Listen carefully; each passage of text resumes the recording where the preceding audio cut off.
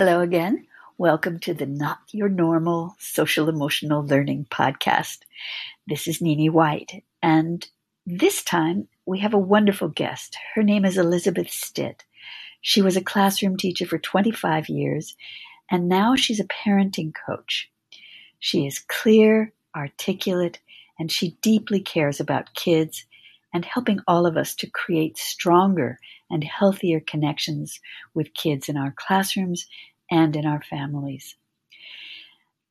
The recording quality on this interview is not perfect, but I hope you'll be able to get past that and appreciate what Elizabeth has to share.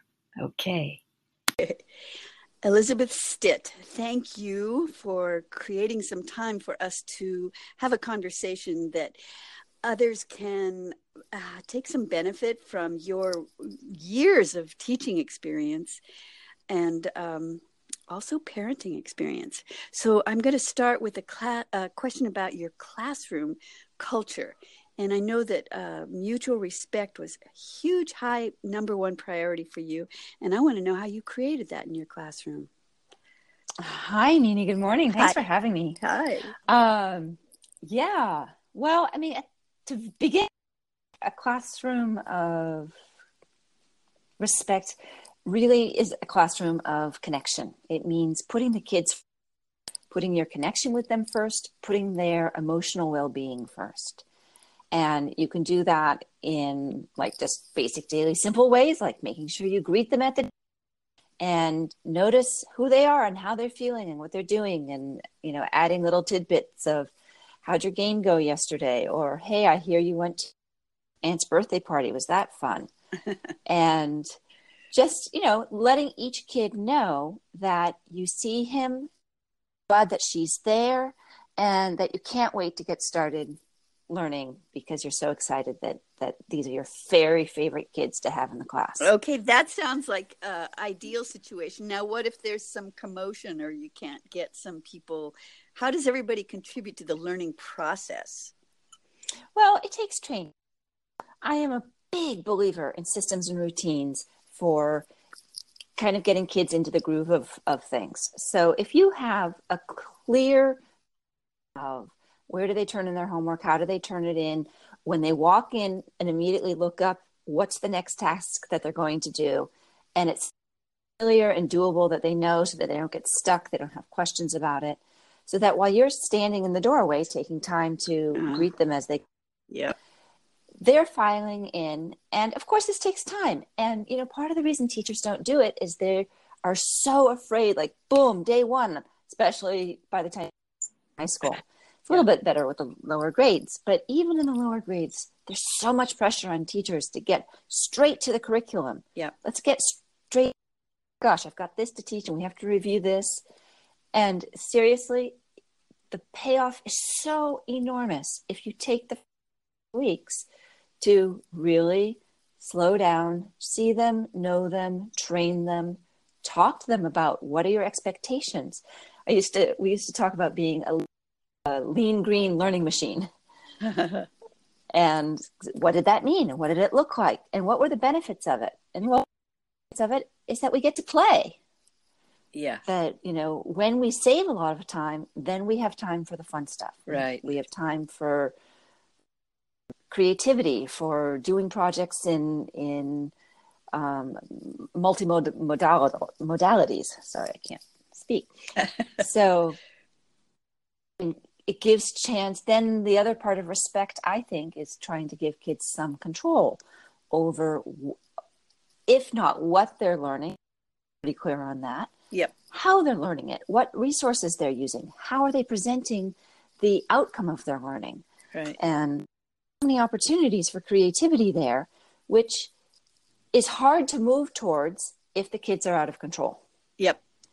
But if you already have a class where they know that you are so excited to have them there and you believe in them so much, and they've already demonstrated they can be this sort of morning routine that gets them right into learning, then you can say, okay, you guys, we're studying inventions. How do you want to present them? Do you want to do a model of the invention? Do you want to create a brochure of it? Do you want to docudrama of what the impact of the invention would have had on the Chinese people at the time it was invented? Wow. So, wow. yeah, right. So Yeah. the sky becomes the limit if they can handle it. Right. And they handle it by you taking the time to say ahead of time. Right. With the right kind of connection so that they see that you're really there for them. So they want to be there for you. Exactly. It gets you that buy-in and that cooperation. So when they do then go to their projects and it's feeling out of control, you can go, clap, clap, clap, quiet, say, okay, we need to do a of how to make this work. What do I need to see happening in this classroom in order for us to do these kinds of projects? And then, then they start, that's enough of a reminder to go like, oh yeah, we can go back to just reading from the book and outlining it.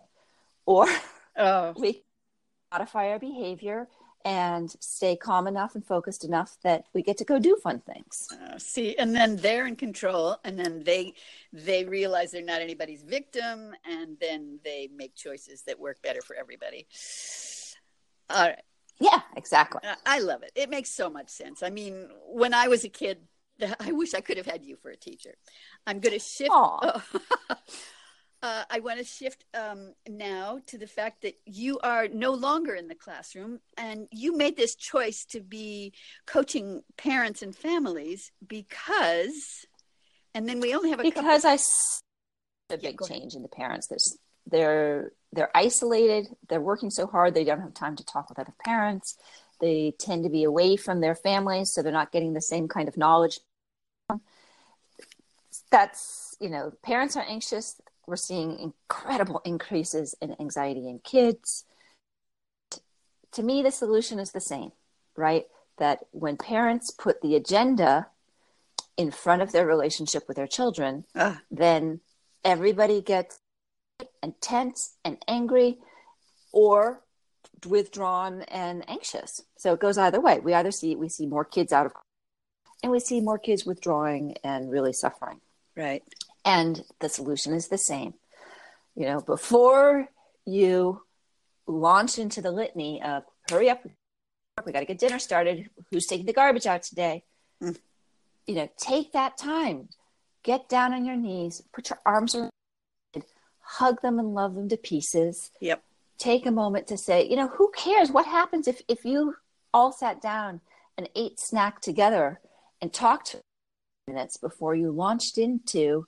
And I understand when you are picking a kid up at 6:00 from childcare, you're trying to get them into bed between 8 and 9. It doesn't leave very much time. Right. But one of the things I find is that kids are going to bed later and later and later because they feel disconnected from their, and so they're keeping their kids up later in order to connect with them. And I'd like to see some of that connecting happening right when they first see the child has been separated. Right. So if they can be relaxed and calm and interested and engaged and not on their cell phone and not checking one more thing, not getting dinner started, it's, it really is. It's just like in the classroom. All you're doing in the classroom is taking the time for a kid comes through the door. Yeah. And you only have, whatever it is, 54 minutes. And so you do spring right into work, but you set that tone. Yeah. And I think parents can do so much. And I think this was Dr. Laura Markham's advice, which I loved sometime, which was, if you can afford to, have your mom clothes, change out of your business clothes and put on your mom clothes before you go pick the kids up, so that you're not, you don't have a white blouse on that you don't want grimy fingers on. You've got your old sweaty t-shirt on, and you can take whatever the kid is in whatever they are. Or you can, walk into the child care center and sit down right on the floor. Yeah. You're not kind of hovering around on your heels and hoping that you don't get a running. This is so beautiful. I want people to know how to, parents and teachers and all of them talking together about, the solutions that you're bringing based on just so much lived experience. So tell us your website right now. Yeah, it's just my name, www.elis ElizabethStit.com, ElizabethStit.com. Okay. And I do have a parenting newsletter that comes out, which is, well, I focus on themes like empathy and connection and communication, consistency. So it's not so much age-centered, more thematically driven. Beautiful.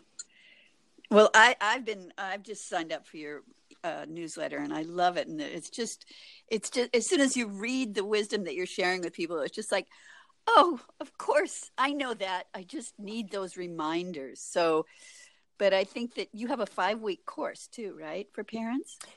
I do. It's called Harmony at Home. And in those 5 weeks, it's of connection and structure and routine. So we start with values because I want parents making decisions from within. I want them to make them from a grounded place of their own values. Beautiful.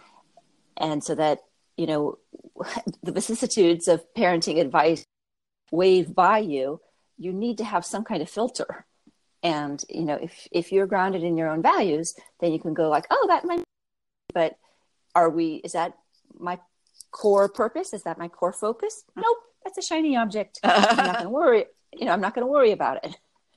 And then the systems and routines and sort of see, like, I call that the low hanging fruit. It's like, what can we do organizationally to just make things easier for kids to be doing and how they need to be doing it so that we don't have to tell them about it.